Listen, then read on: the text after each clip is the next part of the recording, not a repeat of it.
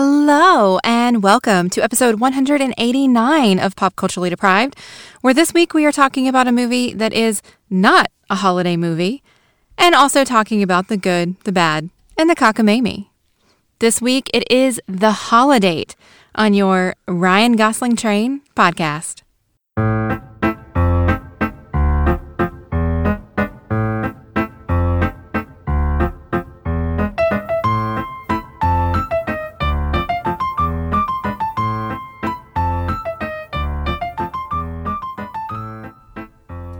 So, Matthew, would you get on the Ryan Gosling train?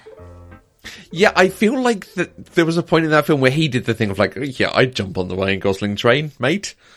Yeah, he did. I feel like it was supposed to be like, it's so avant-garde because he's recognizing the hotness of Ryan Gosling. Like, that's not avant-garde. It's nothing. Ryan Gosling is a very, very pretty, very cool guy. You'd be lucky for him to take a second look at you. Anyone, male or female. So... You're not wrong, but there are a lot of men out there who would not be okay with making a joke like that. True. So. Is it bad that, like, I think I've made it on probably 10% of our podcast at this stage? That sort of... Right. Yeah, I would. Yeah. Absolutely. Yeah. We were watching The Lighthouse. William Dafoe, Robert Pattinson. Robert Pattinson is a very handsome man, even when he's playing a 19th century slightly mad lighthouse keeper. Sometimes he's very handsome. Sometimes he's kind of weird looking. Okay. It just depends. I've not seen him in much, to be fair. He's a very handsome man. You did see him in all of the Twilight movies. I did see him in all the Twilight movies, and he was horribly miscast. Anyway. Speaking of casts, I had no idea who was in this movie other than Emma Roberts when I started watching it. Okay. And, like, in the first scene, I got so excited. Yeah, they do all just start rocking up. They do. You've got Frances Fisher, and then, oh my God, it's Arizona Robbins, a.k.a. Jessica Capshaw. And then it's Kristen Chenoweth. Like, what even is this movie? I was so excited. I started tweeting at that point because I just couldn't handle it. This might be the closest to Kristen Chenoweth's actual personality, I think, that I've ever seen on film. Oh, really? I suspect so. I have heard... Okay, so loved her in The West Wing. Loved her in Wicked and obviously the Wicked soundtrack and so on. And bought Catherine a Kristen Chenoweth live album for Christmas years ago, which might even have been a Christmas album. Very southern, with some heavily religious aspects and elements to it and so on. Mm-hmm. But the slightly out there, more party style, I suspect is more like Kristen Chenoweth than certainly the West Wing, which I think amongst people we know is one of the things she's most famous for. Mm-hmm. And Glee and Pushing Daisies. Was she in Glee? She was. Oh, what was she in Glee? She was a guest star in several. She was a washed-up Broadway star who came back, tried to seduce Mr. Shu, and probably a couple of the students as well. Okay. Yeah. She was Maleficent in the Descendants films. Oh, she was. She also did. So I watched a Hallmark movie last year, Hallmark Christmas movie that had her and Scott Wolf in it. Who's Scott and Wolf? He played. Oh, I want to say his name was Bailey on Party of Five. Oh, okay. Do you remember Party of Five? I know of Party of Five. Yeah. That's where I know him from. Okay. I mean, but then he was like a heartthrob for several years there around the Party of Five time, and then he kind of disappeared. But now is doing the Hallmark movies. A Christmas love story. It was so good. Was it? I tweeted about it, and Scott Wolf and Kristen Chenoweth both liked my tweet. Quick, look, someone's watched our film. Quick. I'm just saying. It was awesome. Also in another Christmas film called Deck the Halls, which is one of the most horrible and offensive films I've ever seen, frankly. Oh, I remember. I wanted to watch that one, and you said no. Yeah, no. Awful. Okay. Also, Kristen Davis, which... Yeah. Anyway. So, talking of Christmas movies, we've obviously just had Christmas. What an amazing Christmas. Happy Christmas to Mandy K. Ottaway Sorensen. Are you changing it? Have you decided this yet? People need to know, given that it's a month and a bit later. Sorry, folks. I will just be... Well, I mean, legally, it'll be Amanda Ottaway Sorensen, but then it'll just be Mandy K. Sorensen. Okay. So is Otway moving to your middle name, effectively? Yes. Okay. Yes. So legally, I'm dropping the K, but Oh. in my online When you world, say dropping, is that also moving to a middle name then? No, it won't be part of my name anymore. Oh, okay. Because K is my middle name. Oh, right. Okay. So it won't, legally, K will no longer be part of my name. But, I mean, I am Mandy K, so. I am Mandy K. I am Mandy K. The physical embodiment of the spirit that is. Yes. Good. Well, I'm glad we got that sorted. Merry Christmas. Merry Christmas to all our listeners. I mean, we are all over the place. So I ran a poll about whether you had arranged your wedding to force me to watch Christmas movies early, and there were people who were like, yeah, clearly she did. Clearly. I don't need an excuse to watch Christmas movies. Yeah, but to force other people to watch Christmas movies early. I mean, to be fair, we got engaged in July and scheduled a November wedding and kind of had to roll with the dates the venue had available. That's fair. Right? And there were no Saturdays left. And this is not a Christmas movie anyway. It is not a Christmas movie. I thought it was going to be, the way it opened up and kind of the way it was framed, but not a Christmas movie. No. I loved it. Okay, right. Absolutely 100% loved it. Okay. But not a Christmas movie. I'm going to have to watch what I say then. Good. So, who is this film for? It's not for the people who watch Hallmark Channel movies. Okay, that's fair. I mean, unless you're me, but, you know, that's just because I like all romance movies, right? Right. Like, it's hard for me to find a romance movie that I don't like. Okay. And so this is for them, but this is also for the people, I think, who despise Hallmark Channel movies for their just blatant formulaic cheesiness. This movie is at least self-aware about its cheesiness. I don't believe you a second on that. When you talk about people who hate the genericness of rom-com movies and so on, you're describing me, aren't you? That's what you're thinking. You're trying to put it tactfully, but... No, I was speaking generally. Sure, okay. Were you, though?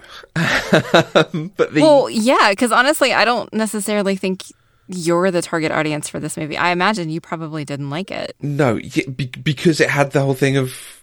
It was very obvious where it was going to go and what it was going to do.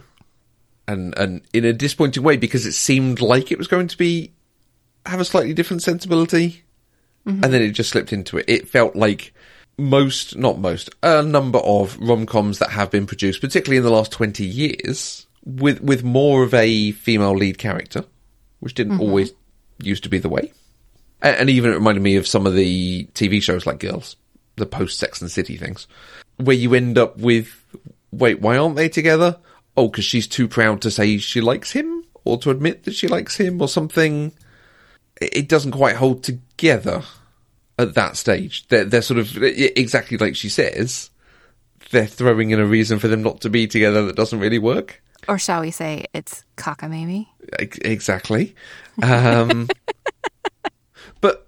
it is ridiculous. A rom-com. It has to follow that formula, but they're very self-aware about it. They have the whole cockamamie story at the beginning about why she doesn't like romantic comedies, because they follow the formula and they set up this false conflict. And even though they're not together, they're going to end up together because they're together on the freaking poster, right? Like, that's what this movie is. Yeah. And it's fantastic. You can't point at the thing and be like, hey, we're going to do that ironically, if you then do that thing not ironically. There are ways of doing things that are kind of like, okay, they're sort of poking fun at it and making it a fun version of it. And it's really hard to do. You don't often see it done well. This is a very video gamey thing. There are sort of comedy video games that are like, hey, isn't it ridiculous that we're making you hunt down 100 feathers that are hidden around the city? It's like, yes, and you're making me hunt down 100 feathers that are hidden around the city. Stop doing that thing. It might be funny for the first 3. Right. But then you can stop it. Movies and TV often do the same sort of thing as well, where they're trying to be like, isn't it ridiculous that this coincidence always happens? And then he happens to be walking past when she bumps into her boyfriend and her ex-boyfriend and rescues her from the situation. It's like, okay, you're actually doing the ridiculous thing you talked about earlier. Come on. I liked it. Okay. But I'm not... this is the other side of it from it being released at this time of year. I think that's the thing. It's called Holiday, and it's released at this time of year. I don't think it's for people who like Christmas films. No, it's definitely just for people who like romance films. For sure. Has it been marketed as such? Does it come across in... Every time I saw it, it was in the list of Christmas movies coming out this year. Like, it's lumped in with Christmas on the Square and Jingle Jangle and even Hallmark Christmas movies, right? Like, if you Google Christmas movies 2020, you get all of those romantic comedies and you get this one. Okay. And I think that's why my first thought was, oh, this will be great. Right. Christmas, not Christmas. Not Christmas. And... holiday-ish. Yeah. And I think some of this might come down to the creatives behind it, directed by John Whitesell. And why would you not trust a big sort of Christmas romance film that you're bringing out to the luminary who directed Big Mama's House 2 and Big Mama's House 3 and Thunderstruck, the Kevin Durant movie vehicle. Okay. And a film called Deck the Halls with Kristen Chenoweth and Danny DeVito and Matthew Broderick. Oh, he directed that movie. He that directed so much? that as well. Okay. All right. So this was never set up to go particularly well for it. Produced by McG, the luminary who directed the original Charlie's Angels films with Cameron Diaz. Oh, okay. I liked those. I loved those. I wouldn't call him out for his directorial capabilities, if I was honest. I'm trying to look up what else he did, because I was sure there was something else. Oh, and the fantastic Terminator Salvation. I don't think I ever saw that one. That's the Christian Bale one, I think. Oh, if it is... No, I thought that was Genesis. No, that's the Matt Smith one. Oh, I definitely haven't seen that. Maybe... Okay, then I did see the Christian Bale one. Okay. And written by Tiffany Paulson, who also wrote the Nancy Drew movie and the remake of Adventures in Babysitting. Okay. All right. This does not feel like a Netflix production. It doesn't. I was surprised. It's a little edgier than what you would get from a Netflix production in some ways. Language-wise, I mean. Okay. And I think it's making me wonder, is it that it was produced and then they had to shop it out somewhere? This was supposed to be just thrown away at the cinema and make a bit of money, but they can't do that anymore, so did they just go to Netflix for a distribution? Oh, interesting. Maybe. Who knows? There is no information on Wikipedia along those lines. But I'll tell you what is good about this film. Oh, you have something that you like? I do have something that I like. Everyone who is not a main character. The two main characters are awful.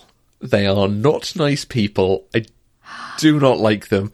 And I think they, at the same time, deserve each other and do not deserve anyone. Everyone else gets them. Really good stories and is really funny and is really interesting. It's ridiculous. Huh.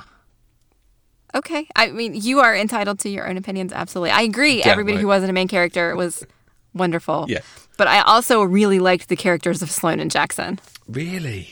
I did. I liked watching their friendship evolve and then the friendship evolve into the feelings. Okay. I think my problem with the evolution of the friendship is they had really good chemistry from the off.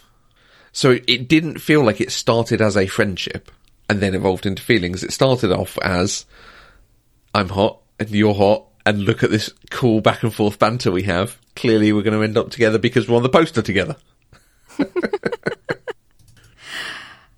I just watch movies so differently than you do. Go on. In what way? Or at least in what way with this one? I think I never once got the impression that this was you're hot, I'm hot, let's be hot together. Okay. Because they set it up with him trying very hard not to be classy, right? He said at the New Year's party, this is great. I can say whatever I want.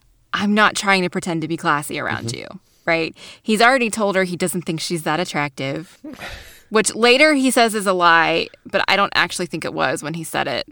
But then up front, they have the talk about whether or not this is going to be friends with benefits versus platonic, and they actively choose not to go there. And because of that, it doesn't feel like you're hot, I'm hot, let's be hot together. It didn't feel like it was going to be, it's a countdown until they end up sleeping together at this stage. To you? No. Okay. I mean, I knew they were going to because that's how these movies work. They're on the poster together. But was it going to be the catalyst of them admitting their feelings, or were they going to come to their feelings first and then step over that line? Like, I didn't know, and it didn't... So it wasn't a countdown. It wasn't like, oh my God, this thing's going to happen. Of course it's going to happen. I really want to know how this thing is going to happen. Okay, right. I was very invested in all of these characters from the beginning. Mm. Like, I tried to rewatch this movie today while I was working, but kept getting called into meetings with my boss, so I didn't actually get to finish it again. But I liked it enough to watch it more than once. Crikey, wow. That's some adoration. Yeah, it's good. I mean, come on. Kristen Chenoweth and Jessica Capshaw are absolutely delightful. Yes. I think Jessica Capshaw definitely. Mm-hmm. Kristen Chenoweth is doing the thing Kristen Chenoweth does. But it works for her. But I like where that story went. So let's get into all the other people, because all the sub stories were brilliant. Were really well done. I did not see the twist of her and Farouk getting together.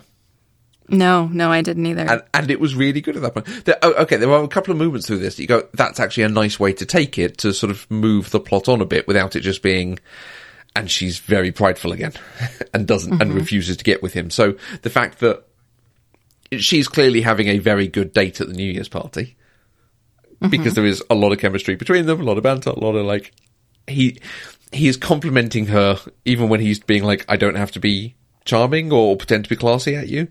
But he's still complimenting her. And she's enjoying those compliments and enjoying spending time with him. But the fact he's not there at midnight, like that is the point of being with someone on New Year's. Because the rest of the night you spend with people and it's all fine. But that's the moment you need to be there. And he knows he messed it up, and she then is annoyed at him and doesn't want to spend any more time with him because he messed it up. Right. And I dig that. I dig that why that doesn't evolve into a relationship at that point. And then when they are so mad at each other at the wedding and with other people, the other people getting together is actually a really good step to force them to be like, oh, okay, neither of us have, done something we can't pull back or been caught in a compromising situation or something. Mm-hmm. I quite like that. That was good. Okay. I like that there are things that you liked. Yeah. Oh, it's a solid 6. Okay. I'll take a 6 from you. Because there was a lot of movements to it that were very well done, but particularly driven by the other characters around them. Mm-hmm. So, and it was nice comparing her to Kristen Chenoweth, and, she's taking what her aunt does and doing it herself, and that is working for her and her aunt, but at some point it's like, actually, no, it is still nice having someone, and you just have to admit that perhaps you're prideful about it or scared about it or making mistakes about it. Yeah, for her to... You kind of see her slowly start to realize that she doesn't want to end up like her aunt, which is a nice beat. Yeah. I enjoyed that. And Jessica Capshaw, like we were watching this and Catherine particularly making comments of like, no, this guy isn't a saint because you want to have a social life and he's not engaging with you on that. Right. There is a problem here that you need to fix and sort. So when, and it's awful, the bit where she says, "Oh, but you kissed the guy at the party." Mm-hmm. It's like, are you playing? If I'm going down, everyone's going with me, because that's awful. Saying something like, yeah, no, she was just being a bitch then. Yeah. She was just mad and shooting off at the mouth. But the fact that Jessica Capshaw's character then turned around and did say, no, you're not there for me. I want to do this stuff, and you're not helping me do that, or you're not allowing me to do that. So, this is what happens if we continue on this path. Like, good. There is discussion going on there, and sort of mature concepts of modern living, and yeah, I liked it. What did you think about Sloane's mother ending up with her aunt's date? I kind of don't get it. Like, why? I think they just... Go on. I think that they just wanted everybody to be in a pair at the end of the show. That's why they did it, because it didn't make sense. Like, it was an interesting beat whenever he walked in and ended up going straight into the kitchen and started immediately flirting with Sloane's mom. I don't even remember her name. Did she have a name? It was Frances Fisher playing her. Elaine. Was. So, I mean, they set it up from the moment he walked in the room, so I knew it was going to happen. But there was no indication about why. Yeah, because he's there with someone else. Right, he's there with Susan, and as soon as he gets there, he smells the air and walks straight to the kitchen. He's never been in this house before. He's never met these people before. And he just goes straight to the kitchen and starts flirting with this woman who's burning the food. Right. And if he's... Because they're doing the sisters thing. She's the very, quite straight-laced one and so on. I think is what they were pitching for. Whereas Aunt Susan is the party girl. Right. I'm not sure I believe that she would be with someone who, on a date with someone, would be flirting with someone else. I use the word someone a lot. She doesn't know these people well enough. I mean, she brought home the mall Santa. Like, she doesn't speak to these people. She's just like, oh, you're attractive. Come home with me. Okay. And they do. Yeah. But then he starts flirting with Elaine, and I'm not sure I buy that Elaine would have a relationship with someone who, A, would go out with her sister in that way, right, and B, would be going out with her sister and flirting with her. Just, it didn't quite vibe with the character, I think is the point. And then, I get exactly what you're saying. They wanted everyone to have that snapshot of everyone's happy by the end of it and so on. The mother had nothing up to then about being sad. There's no mention of the dad, what happened there, whether it was a divorce or her whole life widow or is something. Her kids. Yeah. And making sure they end up married.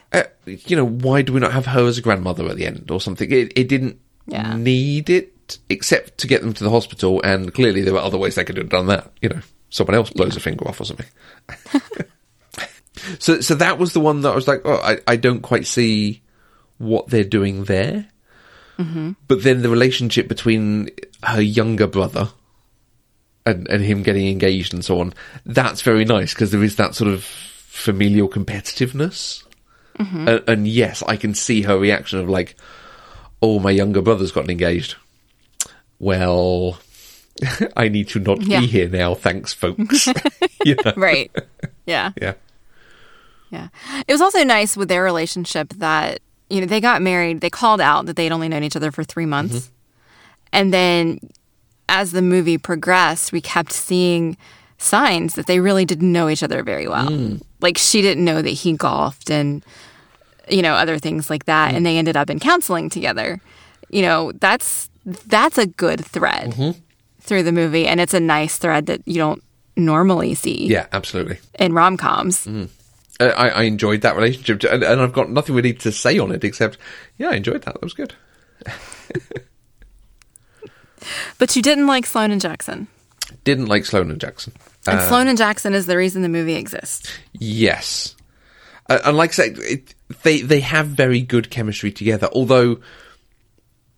Oh, what's the name of the very sardonic stand-up comedian who was in the Fire TV series?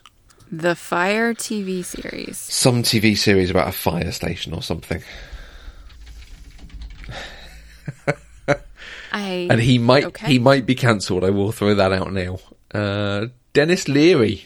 Oh my gosh, that's old. Yes, so Jackson looks like the son of Dennis Leary and John Cena. And I kept seeing it all the way through, and it was throwing me. I was struggling because his voice sounds exactly like Chris Hemsworth's voice. Yes. Yeah, because I kept looking for Hemsworth in him, but I didn't see Hemsworth in him. No, Hemsworth is not in him at all, and it was just distracting because the voice didn't go with the face, because that's Thor's voice. And it's not just the accent. It's the timbre and the tone and the cadence of the way he spoke.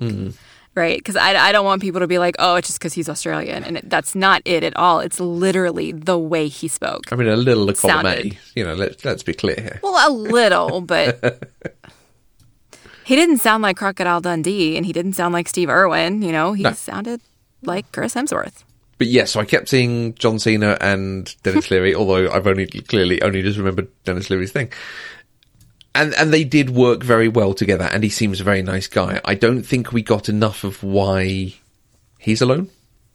We got a bit that clearly he had a big breakup at some point, which, these are people dating in their late 20s and 30s. Yes, that is what you do. If you're dating in your late teens and early 20s, generally you've had one big fiery breakup, but it's still, you were dating for a year, it's okay. By the time you get into your 30s and you start dating, it's quite often you've had a long-term relationship that's broken down in some way, or death or something, divorce or something. Right. So we got some of that, but then not why he was still completely single here. And at least he had a friend, because she appears to have no friends. She's no friends, but she has an awesome sister. Yes. Why on these holidays was she not hanging out with her friends? Because her friends probably all had dates too. Yes. Yes, that's absolutely true. Her friends probably also had dates and were doing stuff. But at the same time... Or she didn't have friends. I mean, she worked from home. Yeah, God, she didn't leave the house very often. That's a 2020 aspect, isn't it? You can tell this is a 2019 film. Right? Joseph and I were watching it like, they're not wearing masks. No, right. There's too many people in that store right now. Yeah, it's possible she doesn't have friends, but they never reference that. I think it's the sort of thing the film doesn't want you to look too closely at, but it's hard when it's holidays. Yes, you are absolutely right. The couple spend time together doing those things, but at the same time, at New Year's, when I've had friends who have needed a place to go or someone to hang out with, you invite them over. And generally, it doesn't matter if there's only 3 of you, or if there's 5 of you, or 7 of you, because you still have a good time. Yeah. So, yeah, I found that really hard. Like, why does she have no friends? It's so weird. I honestly didn't even notice. The movie didn't want me to notice, so I didn't notice. No. It was like magic. And in, he at least had one friend, but I'm not sure the point of that friend. To be comic relief. Because he gave really, really dubious advice, and it was awesome when Jackson did not take the advice. Okay. Yeah. Yeah. I'm not entirely sure what he was there for in general. But fine. Well, I mean, but like he had to have somebody because they established that his family was in Australia, right? And so we had Sloane with her family. Mm-hmm. He couldn't have just been moping around his apartment by himself. He had to have somebody to converse with for the audience. Okay. Like from a technical standpoint, that's why that friend was there. Yeah, why was it that friend? Yeah. Well, let's ask the writers that because he wasn't really that good of a character. No. But, I am very highly susceptible to experiencing what the movie wants me to experience when it's this genre of movie. Okay, good. Okay. Because we have had a lot of films that you have not treated the film on the standards the film wants you to treat it. Right. No, this Mad genre, Max Fury Road. There's just something about rom-coms that instinctively make me go, I'm going to love everything that's on the screen. Okay. And then I mostly do. Okay. There are some rom-coms that I haven't really enjoyed. I can't name any of them for you right now, but they exist. But it's just like I'm so super susceptible to this, and so it just all made sense to me, and it worked for me. Nice, good. I completely understand why it didn't work for you. Formulaic, and the leads are awful people. But other than that, it was a great film. I mean, honestly, by definition, is it possible to have a rom-com that's not formulaic? Yes, and I feel like we have watched them and enjoyed them. Are they actually rom-coms? By definition. The one that's jumping to mind at the moment is 27 Dresses. Formulaic. And I feel like that did some good stuff with that. I don't know that I particularly enjoyed it because it was... Yeah, I remember you not liking it very much. Possibly just Katherine Heigl. But in I would argue that one is very highly formulaic. Okay. Jerry Maguire. I might give you that one. But it's hard because the stuff that I say will quite often be sort of male-led. Right. I think that's one of the things that helps them be non-formulaic. I mean, it's still formulaic in the idea that we know we're going to meet we're going to meet 2 characters at the beginning of a movie, and at the end of the movie, those 2 characters are going to be in a relationship together. I mean, that's the formula. Yeah. Right there. What happens in the middle may or may not be. Okay. Usually, it still is because there's going to be a conflict, and then they're going to make up, and then they're going to be together. Mm-hmm. And... we got that with Jerry Maguire, too. Yeah. Oh, yeah. Okay, so the large formula, yes. But in the same way we say, aren't action films formulaic? You know, some guy or some group are very tough and face some conflict or issue and overcome it through shooting or fighting. Yes, in the broadest strokes, absolutely. So I'm having a look at a list of atypical romantic comedies. Romantic comedies you don't necessarily go the way you would expect them to throughout the thing. It's got things like They Came Together, which did some good funny stuff, but didn't quite land it. But then there are things. Moonstruck's on here, and Moonstruck, I would say, is one that we watched that actually was quite interesting. That's the Nicolas Cage one? Yes, and Cher. Okay. All right, that one, yeah, that's a little... Four Weddings and a Funeral. Annie I don't think I'd call that a rom-com. A film called Obvious Child. Have you watched Obvious Child? Obvious Child. Okay, maybe not. That was good. That's worth watching. The Big Sick is on here. Haven't seen that. Okay, and that's a really unusual because that is Kumail Nanjiani and written with his wife Emily Gordon. I remember when it came out. Famed North Carolinian. Because it's so true. Sometimes it comes up on Twitter, a thing about North Carolina, and I have to be like, was this retweeted by Mandy or by Emily V. Gordon? That is a wonderful, wonderful film. That is truly extraordinary. But it's based on how they actually got together because it was such an unusual story. So it's like, yes, it's an unusual thing, but it's also real life. So... Okay. My Best Friend's Wedding, not seen it, never going to see it, so who knows. Wait, that's on a list of atypical rom-coms? Yeah. Because that is like the most rom-com of rom-coms that ever rom-comed. Yes. It's Julia Roberts. Or it's rom-coms for people who aren't necessarily into rom-coms. I mean, it's Julia Roberts. It's a rom-com. Okay. Super traditional. I think it's not saying these aren't rom-coms, but they're, slightly different ones. Because it's got, like, Rushmore and Chasing Amy on here. Oh, they're definitely not. Anyway, I'm taking us completely off subject here. Yep. Yes. Okay. Yes, there are a non-traditional rom-com type things. And yes, they are enjoyable when they are very good. I think this wanted to be a little self-knowing wink-wink at the camera, but I think it still did what it was going to do. At the same time, I think I've hijacked the conversation a little bit. I think it's been me ranting about this film and talking about silly romance films for women. I'm going to stop talking for a bit. I want to know, not just your favourites, what did you want to come on and talk about? Having seen it yesterday and thinking about what you might say on the podcast, what were your topics of discussion? What were the things you wanted to call out? So my very favorite thing in the movie, I think, it's actually probably not my very favorite thing, but the thing that actually made me clap and shout and point at the TV and say, yes, was when they finally did sleep together and they woke up together the next morning. Or no, they hadn't even slept together yet. I don't remember the order of things. They were in a bed together. Mm-hmm. They woke up together and he wanted to kiss her and she stopped him and said, I hate it when couples kiss first thing in the morning when they wake up. It's gross. I gripe about that to Joseph all the time. I mean, granted, they still ended up kissing right then, but at least they called it out. You don't kiss first thing in the morning, do you? No, maybe the quick peck. Okay. Where there's no aroma, no weird teeth. No, yeah. Okay. It's gross. Morning breath is gross. Okay. I did think, so when I was watching that moment, I did think, I've had this conversation with someone about them doing it in movies, and I don't know whether I've seen it on stand-up or Mandy. And that might say it's Mandy, yeah. Yeah.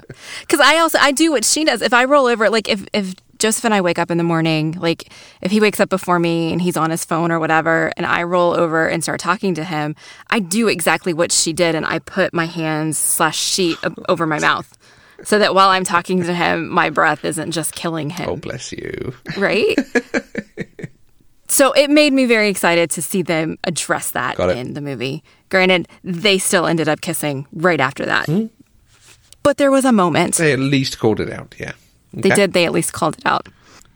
The use of swearing in this movie, I enjoyed a lot. Okay.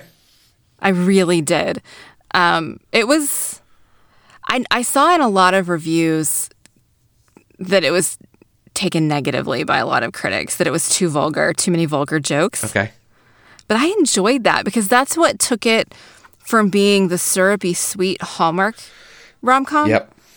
to being something that has a little more substance and something that has a little bite to it. That's fair. And we don't get rom-coms that have that level of crassness in them. I mean, it wasn't quite to the level of Bridesmaids, but it was definitely somewhere between Hallmark and Bridesmaids. I mean, we even had a she pooped her pants moment. Yeah, I'm getting to a point, I think, where Hollywood can stop having anyone soil themselves on screen, frankly. But particularly, I think, and this is obviously, it is a Sex and the City thing. Like, you can stop doing it now, particularly to women, as a way of demeaning people. Because it's so contrived that she's given laxatives. Just the fact they don't notice until that very end point. It's like, okay, come on. Yeah, it is. It is. I still thought it was funny. It might just be, it's one of those things that I have seen a number of times at this stage over the last 10 years since Sex and the City 2. So. Okay. What are your thoughts on children swearing in films? Because we have the F-bomb from a 8-year-old, 8 at best. Oh, I thought it was hilarious. I think it's hilarious when children swear. I think it's silly that I am not... Okay, let me preface this by saying I am not a parent. I am about to be a step-parent to an adult, right? So I don't have children, never raised children, but I think it's a little bit disingenuous to teach children that it's not okay to say the words that you yourself say often. Okay. And so if you don't want your children to say those things, you shouldn't say those things. And clearly these people have said those things around those children. So it makes perfect sense, particularly for that child, to say it the way that she did. Okay. I liked it. Okay. So in story, it's fine, it's funny. At some stage, they had a 7, 8-year-old, possibly even a 12-year-old, depending on how they aged her and so on, having a script and having to say that on camera, probably for several takes. What are your thoughts on that? Have you ever seen the Will Ferrell landlady sketch? No. With the little girl named Pearl? Nope. You should watch that, know that I find it 100% hilarious, and then ask me that question again. Because that's like a 2-year-old. Right. I might be a horrible person. Okay. That's all I'm saying. Okay. Maybe I'm just a horrible person. I think it's funny. I mean, I'm sure they sat the child down and taught the child what it means, why you're saying it now, and why you shouldn't say it in normal conversation if that's the way they are taught. You know, and these child actors they know they're acting. So I don't have a problem with it. Okay. I'm of the same opinion. As long as sort of the parents are buying into it, it's not just we want our child to be famous and earn money. Right. Yeah, it's fine. Because I remember when, what was it, Kick-Ass came out? Because, that's not Chloe Grace Moretz, is it? Whoever is in that film says the C word and was very young at the time. And it did cause a bit of a thing of not sure this is the thing. Yeah, Chloe Grace Moretz, who, let's see if we can work this out, was born in 97. Kick-Ass came out 2010. So 13 when it came out. 11. So probably 12, 11 or 12 when she was recording. But yeah, as long as, everyone knows what's going on, and yeah, it's okay. We could have a whole good discussion here about swearing and children and exactly the thing you said about passing it on and so on, because you can still do the thing and think, I wish I did that less, and I'm going to try and stop my child from doing it so they're less what I am. You can do that about, I didn't have a good enough education, but I want my children to have education because I think it's important. It's quite an extreme example compared to swearing, but... studies have shown that people who swear a lot are statistically more intelligent than people who don't. Sure. No, that's a real thing. Okay.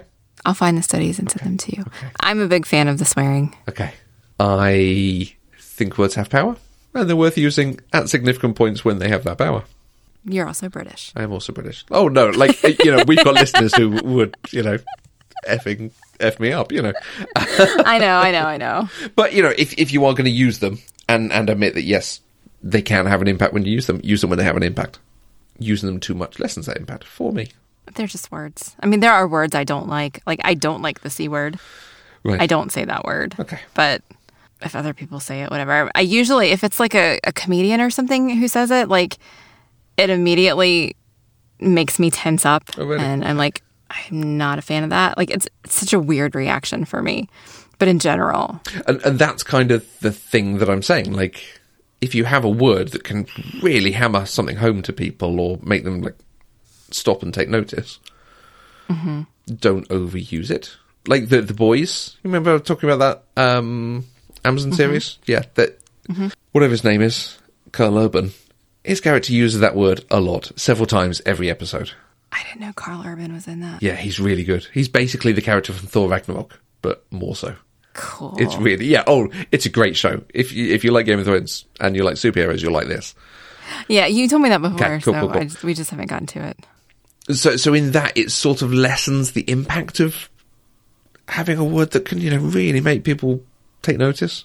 It's almost like you're trying to be super edgy all the time. And even Sarah Silverman, who once upon a time was super edgy, ended up in a Muppets film. So Yeah. I don't know what point I'm making with that, but Anyway, we're going to cut all this out. This is just me rambling about. I might cut some of it out, but probably not as much as you want me to. Yeah. I just know people will come at me for it. Yeah, I just thought it was a nice departure from the syrupy sweetness of a Hallmark movie, right? Yeah, because certainly the way they do it in the opening, that was for me the bit that really worked well. Because you've got this with Jackson and the family he goes to, and it's a bit like, this is a bit weird, but okay, it's quite funny, And then the point at which he's like berating him of like, so you can come in my mouth, but you can't buy me a Christmas present. Like, oh, this is not the film I thought it was going to be. Oh, oh gosh, well. We just took a hard left into Crazy Town. Right? It's like, oh, this is a little bit more mature. Oh, good, okay. Yeah. Yeah. I think it was not rated. Yeah, 'cause Netflix. I think they do have ratings now over here, but... Okay, so bottom line, Holiday is not a Christmas movie. It is an amazing movie if your name is Mandy Kay. It is a lackluster movie if your name is Matthew Vos. Basically. See, you're making it sound like Kay is your last name or Vos is my middle name. This is part of the thing. But, like, people have said to me, why is Mandy's full name on your podcast artwork and stuff and only your first name? Like, no, it's her name. It's a Southern thing. That's why, I mean, like, Mary Lou and Annabeth and... Marianne. Marianne. Watch my Marianne walking away.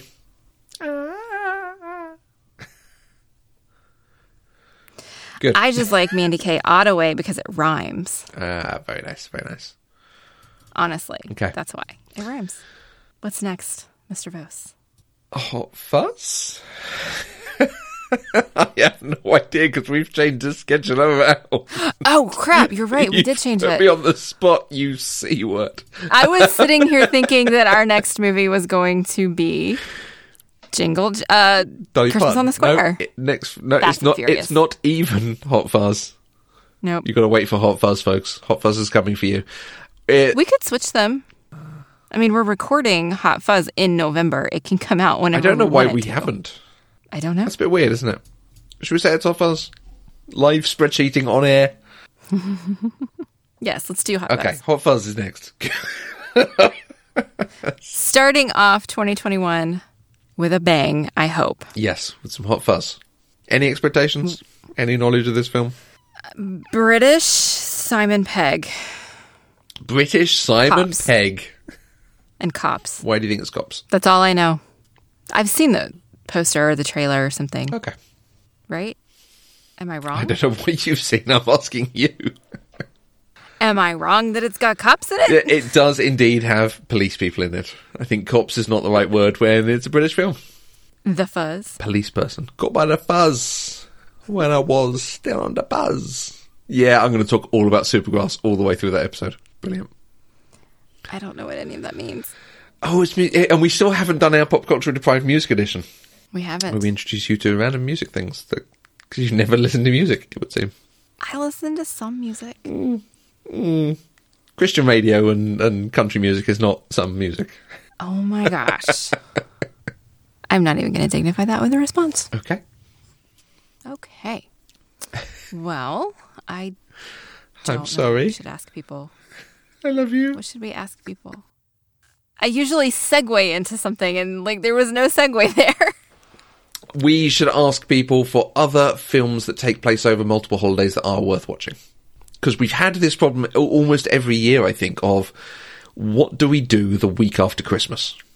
Mm-hmm. What do we do the week after Christmas? And there must be other films other than... I can't even remember what we've done as New Year's films in the past, but the only ones coming to mind are the ones we've not done, such as Holiday Inn and The Apartment. I'm not even sure Holiday Inn is a New Year's thing. What other films should we do that are good for post-Christmas? That's a very good question. Yes. If you would like to send us an answer, you can find us on Twitter, Facebook, and Instagram at Eloquent Gushing, or you can send an email to us at podcast@eloquentgushing.com. Or if you want to tweet at me directly and gush about Holiday because it was actually a really amazing movie, you can find me over on Twitter at Mandy K. And I'm on Twitter at Matthew Vose.